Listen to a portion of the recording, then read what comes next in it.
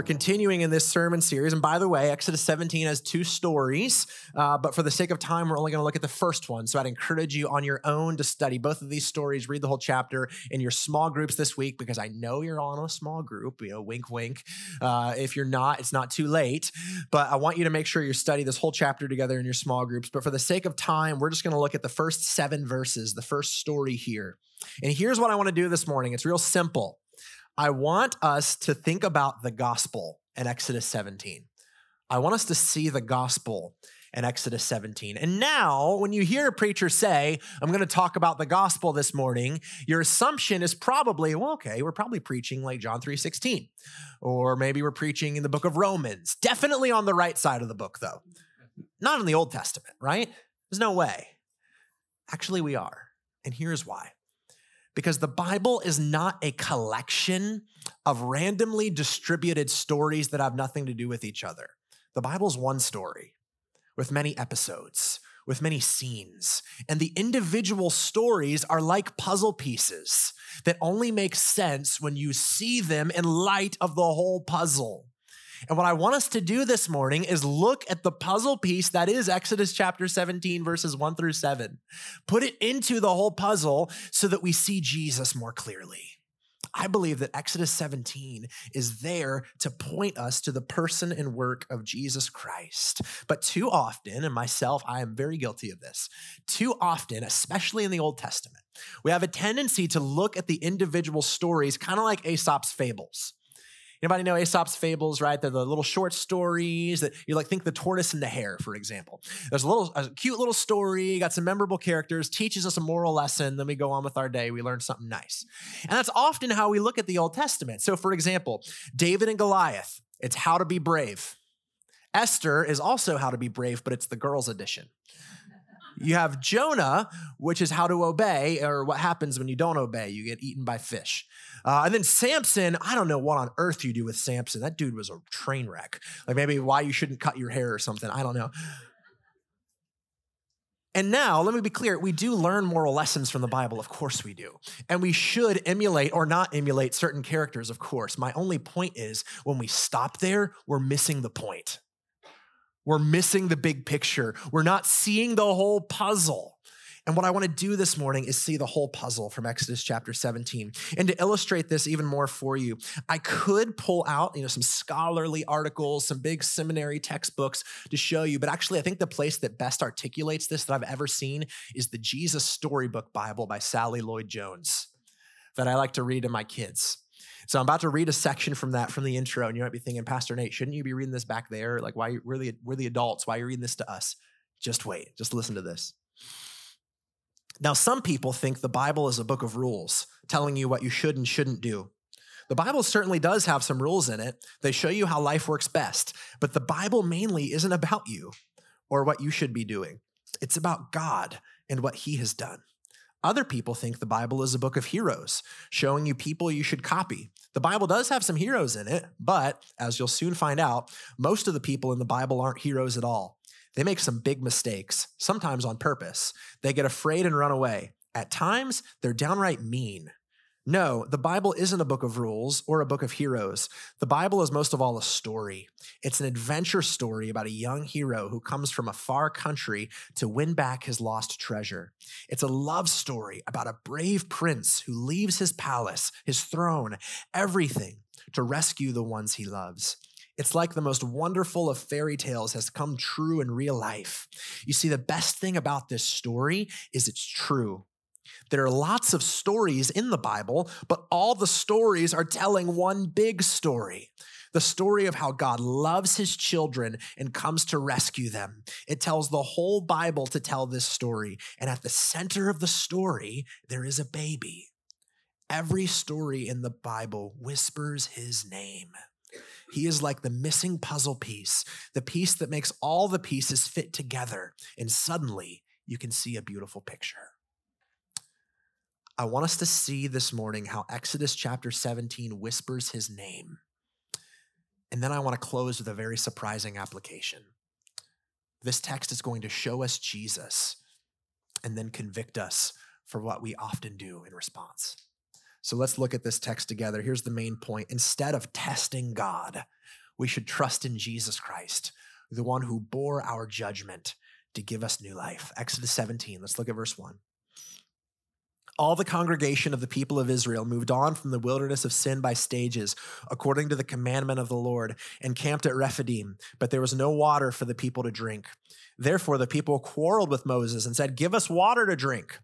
Moses said to them, "Why do you quarrel with me? Why do you test the Lord?" But the people thirsted there for water, and the people grumbled against Moses and said, "Why did you bring us out of Egypt to kill us and our children and our livestock with thirst?" So Moses cried out to the Lord, "What shall I do with this people? They are almost ready to stone me." And the Lord said to Moses, "Pass on before the people, taking with you some of the elders of Israel, and take in your hand the staff with which you struck the Nile, and go." And don't miss this. Verse 6 is the key. "Behold, I will stand before you there on the rock at Horeb, and you shall strike the rock, and water shall come out of it, and the people will drink." And Moses did so in the sight of the elders of Israel, and he called the name of the place Massah and Meribah, because of the quarreling of the people, and because they tested the Lord by saying, "Is the Lord among us or not?" Let's pray. So, Father, we ask that you would use your holy and inspired word through the power of your Holy Spirit to conform us to the image of your Son, Jesus Christ. Give us eyes to see and ears to hear this morning, we ask in Jesus' name. Amen. Let's start by just walking through the story together and getting the details, okay? And then we're going to place it in the context of all of Scripture. Let's talk about the story together. This story starts with God leading Israel into a test. Now, it says in chapter 15 that the Lord is testing this people. It says again in chapter 16 that the Lord is testing them. So it said twice already in this narrative that God is testing them. And I want you to notice something. It says that they're encamped at Rephidim, a place where there was no water. Why are they there? And second, who brought them there? God. It says, according to the commandment of the Lord, they came to a place where there was no water. God brought them to this trial. You know, God wasn't taken off guard. He wasn't surprised. They didn't get there and he didn't go, "Oh no, where are they going to get some water? Angels, do we have any rain left over we can throw down there on them? We need some water." No, God was not surprised. It's not taken off guard. God's sovereign. And God brought them to this place very intentionally in order to test them, in order to refine their faith. And it's the same in our lives today. This can be a hard pill for us to swallow sometimes, but it's a reality that God is sovereign even over our trials, even over our suffering. He has good and wise purposes even in those things. As it says in 1 Peter 4:19, "Therefore, let those who suffer according to God's will entrust their souls to a faithful Creator while doing good." Yes, sometimes it is God's will for us to suffer. It is God's will for us to go through a trial. But in his good and wise purposes, it's our job to trust him. And is that how Israel responded? Did they respond with faith, saying, "Lord, you have a purpose for this, and I will wait on you, and I will trust you"? Is that what happened? No. Instead, Israel quarrels with Moses and tests God. Those are the two words that we see that are kind of the key words of this passage, quarreling and testing. They quarreled with Moses, and they tested God. I want you to see the progression in the story. From 15 to 16 to 17, it's getting worse. God's provision in their lives is not making them more holy. It's actually the opposite. They're getting worse and worse because it went from complaining now to quarreling and testing, which is stronger language. Commentator Kent Hughes noted three things that they're doing here. First of all, they demand God's provision. Notice they never pray. They say, "Give us water to drink." They're being demanding, like spoiled children, "Give us water to drink." But next, they deny God's protection. Think about it. They said, "Why did you bring us here just to kill us?" Really? That's why he brought you here. If you've forgotten all of the times that he has protected you and the plagues and in the parting of the sea and even the manna that had fallen that very morning, they're denying God's protection. But then worst of all is they're doubting God's presence. How does the story end in verse 7? The people were saying, is the Lord among us or not? After all of this, after the pillar of cloud and fire that they are following every day, they're wondering if God's really there. They're doubting God's presence. But it gets worse. Don't worry. Because we see the word quarreling here. The ESV used the words quarreling. And actually, nerd out on you for 2 seconds. The Hebrew word is actually a legal term. We could translate this, bring a charge against. This is my speculation here. I think they're ready to set up some kind of court and do a mutiny. I think they're ready to overthrow Moses. I think that's how serious this is. And I think Moses gets that because what does he say? God, they're getting ready to stone me. They're about to turn on Moses. This is how serious this is getting. They are quarreling. They're bringing charges against Moses and by extension, God, saying, you don't care about us. You only brought us out here to kill us. And what does Moses say that they're doing in all of this? He says, you are testing God. Now, I hope you notice the interplay there because 15 and 16, God is testing them. Now in 17, they are testing God. So first of all, that shows us that they are putting themselves in God's place. It's God's job to test. It is not ours. God is the one who tests us. We don't test God. But what does it mean to test God? It means to use our own standards to judge God. To use our own human standards of judgment to determine whether or not God is good, or whether or not God is faithful, or God can be trusted, or if God even exists. I hope you can see that that is the height of human arrogance, the height of pride, to believe that we, as the creatures, have the authority and the right to judge and to test the Creator. And that's exactly what they're doing. Moses, understandably, is distraught, and finally somebody prays. He cries out to the Lord, verse 4, what shall I do with this people? They're almost ready to stone me. And then we see God's amazing response. What we see here is God's provision through judgment. God's provision through judgment. Look at verse 5 with me. The Lord said to Moses, pass on before the people, taking with you some of the elders of Israel, and take in your hand the staff with which you struck the Nile. Let's talk about the staff for a minute, because I hope y'all know Moses did a lot of stuff with that staff, right? It turned into a snake when he threw it on the ground. He used it to part the sea, but he only mentions one thing here. He mentions striking the Nile. The Holy Spirit doesn't waste words. This is significant. What's the significance of striking the Nile? Does anyone remember? It's back in Exodus 7. We studied it last year. What happened when Moses struck the Nile with the staff? The water turned into blood. As an act of judgment for Egypt's unbelief, God took away their water supply. What's happening here? God, in Israel's unbelief, strikes the rock and provides them with a water supply. But here's the deal. Don't miss this. It's still an act of judgment. It's still an act of judgment. But here's the $1 million question. On who? On who? Listen to this. Verse 6. This is God speaking. This is in the Bible. I'm not making this up. Behold, I will stand before you there on the rock at Horeb, and you shall strike the rock. Not what I would expect to hear if I was Moses. I would be saying, all right, I got my staff. The Lord says, strike. Okay, let's line them up, Lord. These people need a whooping. They won't listen. They won't obey. Let's just go down the line. We'll strike every last one of them. That's what they deserve. But instead, God says, I'm going to be there on that rock, and I want you to strike the rock. In other words, the people sinned, the people rebelled, and God took his own judgment. Does that sound familiar? God took his own judgment, and what happens at the very moment when the rock was struck, the water that saved their lives came flowing out. I'm not a biologist, or I guess a geologist in this case, but water doesn't typically do that. Rocks don't typically do that. This is a miracle. This is God's miraculous provision for this people who are going to die of thirst. And water came flowing out of the rock in order to save them.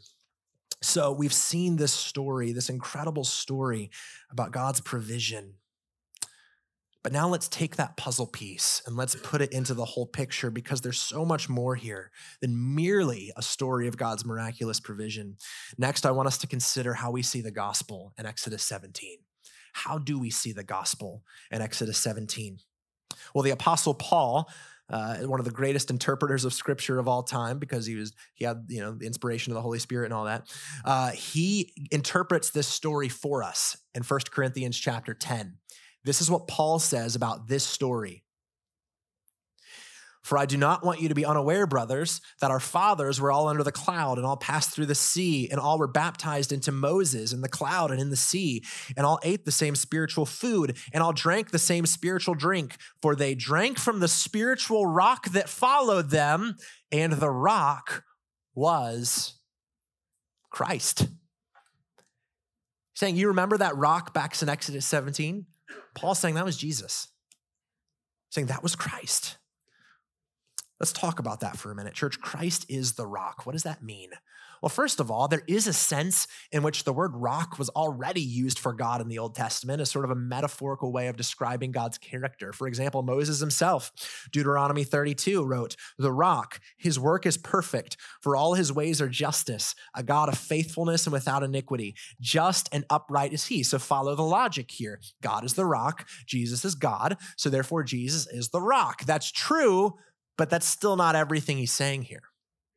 Because remember, we read it carefully in Exodus 17, even back then, verse 6, God said, "I will stand before you there on the rock." And what I think Paul is telling us is that was Jesus before the incarnation, before he was born. This is the second person of the Trinity, the Son of God, saying, "I will stand before you on the rock." And I think the purpose is to foreshadow this central reality to the gospel, that Christ bore our judgment. He is teaching the people, even back then, that God will take his own penalty to save his people.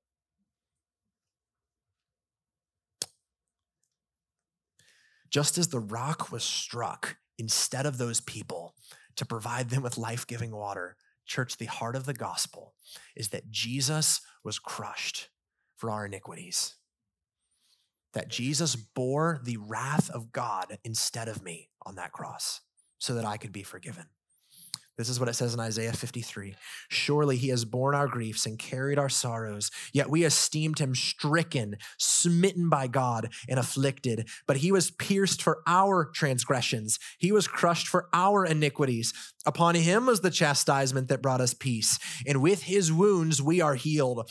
All we like sheep have gone astray. We have turned everyone to his own way, and the Lord has laid on him the iniquity of us all." Church, when we read Exodus 17, who are we in this story? Who should we identify with? Because I get it. It might be tempting to identify with Moses because there are people around us that are annoying sometimes. They won't stop complaining and we cry out to God for help. But let me be real with you. Let me tell you who I am in this story and who you are too. We're the Israelites. We're the grumblers. We're the complainers. We are the rebellers, the doubters. And what does God do for people that doubt and sin? He takes their judgment in their place.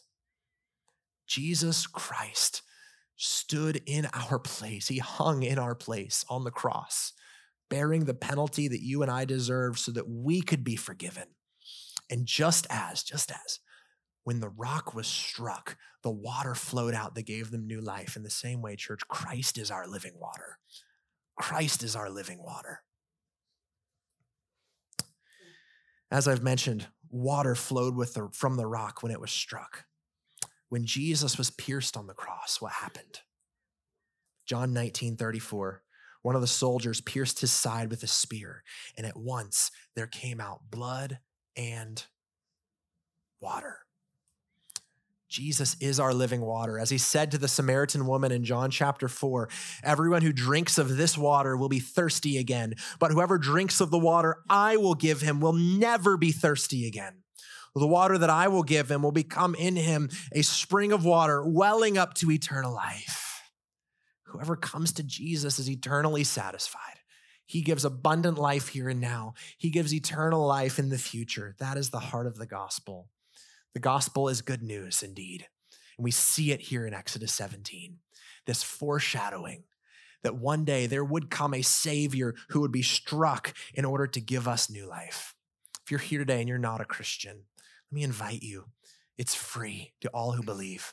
He is the only one who can save us, the only one who can forgive us, the only one who can be our source of living water. In a few minutes, the prayer team is going to come. And if you want to talk more about that, you can talk with them after this service. And they'd love to share with you about a relationship with Christ. And now, if I ended the sermon now, I prayed, the worship team came, that would be great.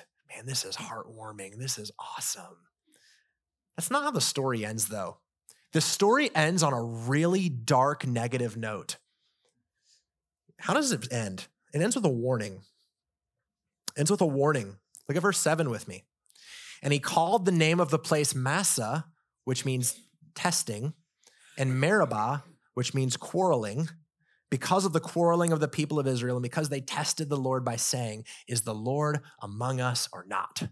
That place was literally named after their sin as a tragic memorial. Likewise, after Paul says that the rock was Christ in 1 Corinthians 10:4, what does he say as a follow-up to that? Verse 5, nevertheless, with most of them God was not pleased, for they were overthrown in the wilderness. Now these things happened as examples for us, that we might not desire evil as they did. I would be remiss not to close this sermon with the same warning that this story ends with and that Paul gives to the Corinthians, and it's this: don't test God. Don't test God. This is the lesson. Exodus 15 and 16, God is testing the people. And when it gets really bad is when they believe they can start testing him in Exodus chapter 17. This is a lesson that Jesus himself learned. Matthew chapter 4, then the devil took him to the holy city and set him down at the pinnacle of the temple and said to him, if you are the Son of God, throw yourself down, for it is written, he will command his angels concerning you, and on their hands he will bear you up, lest they strike your foot against a stone. Jesus said to him, again it is written, you shall not put the Lord your God to the test. In Jesus' 40 days in the wilderness, he learned the lesson that Israel never learned in their 40 years in the wilderness. That God tests us, we don't get to test God. We don't test God, we trust God. We trust that he knows what he's doing, and we come to him with humility, with faith, with surrender. And this is what it sounds like to test God. This is what it looks like. I'm sure you've heard it. I'm sure you've said it. God, forgive me for when I've thought things like this and said things like this. This is what testing God sounds like. I can't believe in a God that would do blank. If God really loved me, he would blank. If God does blank, then I'll believe in him. I will trust him. I will worship him. I will go to church. Fill in the blank. This is what it boils down to. If God's will conform to my standards of what God should be like, then I will condescend to bless him with my worship. In other words, I set the agenda for what a God should be like, and then I judge God based on how well he conforms to me. That is arrogance. That is pride, pure and simple. God, forgive us for this. When we look at God and tell him how to be God, that's not our job. We don't test God, we trust God. This is what C.S. Lewis said. The ancient man approached God, or even the gods, as the accused person approaches his judge. For the modern man, the roles are quite reversed. He is the judge, God is in the dock. He is quite a kindly judge if God should have a reasonable defense for being the God who permits war, poverty, and disease. He is ready to listen to it. The trial may even end in God's acquittal. But the important thing is that man is on the bench and God is in the dock. And this is the question that we have to ask ourselves as we close this morning, church. Do we come to God with a list of terms and conditions? Do we come to God saying, God, as long as you do this, this, and this, we're good? Does your Christianity have strings attached? If so, then you've never truly come to God. The true response to God is poor in spirit. It says, God, I surrender. I'm humbled. You are God. I am not. Your will is good and perfect, and I surrender to you. Even when I don't understand, I trust. So church, instead of testing God, what does it look like to trust him? It means that even when we're in Rephidim, even when we're in the place where there's no water, we understand that we serve a God who makes a specialty. It is his specialty to make a way when there's no way. This is the God who makes bread fall down from heaven. It's the God that makes water come out of rocks. This is the God who parts seas and sends plagues and raises the dead.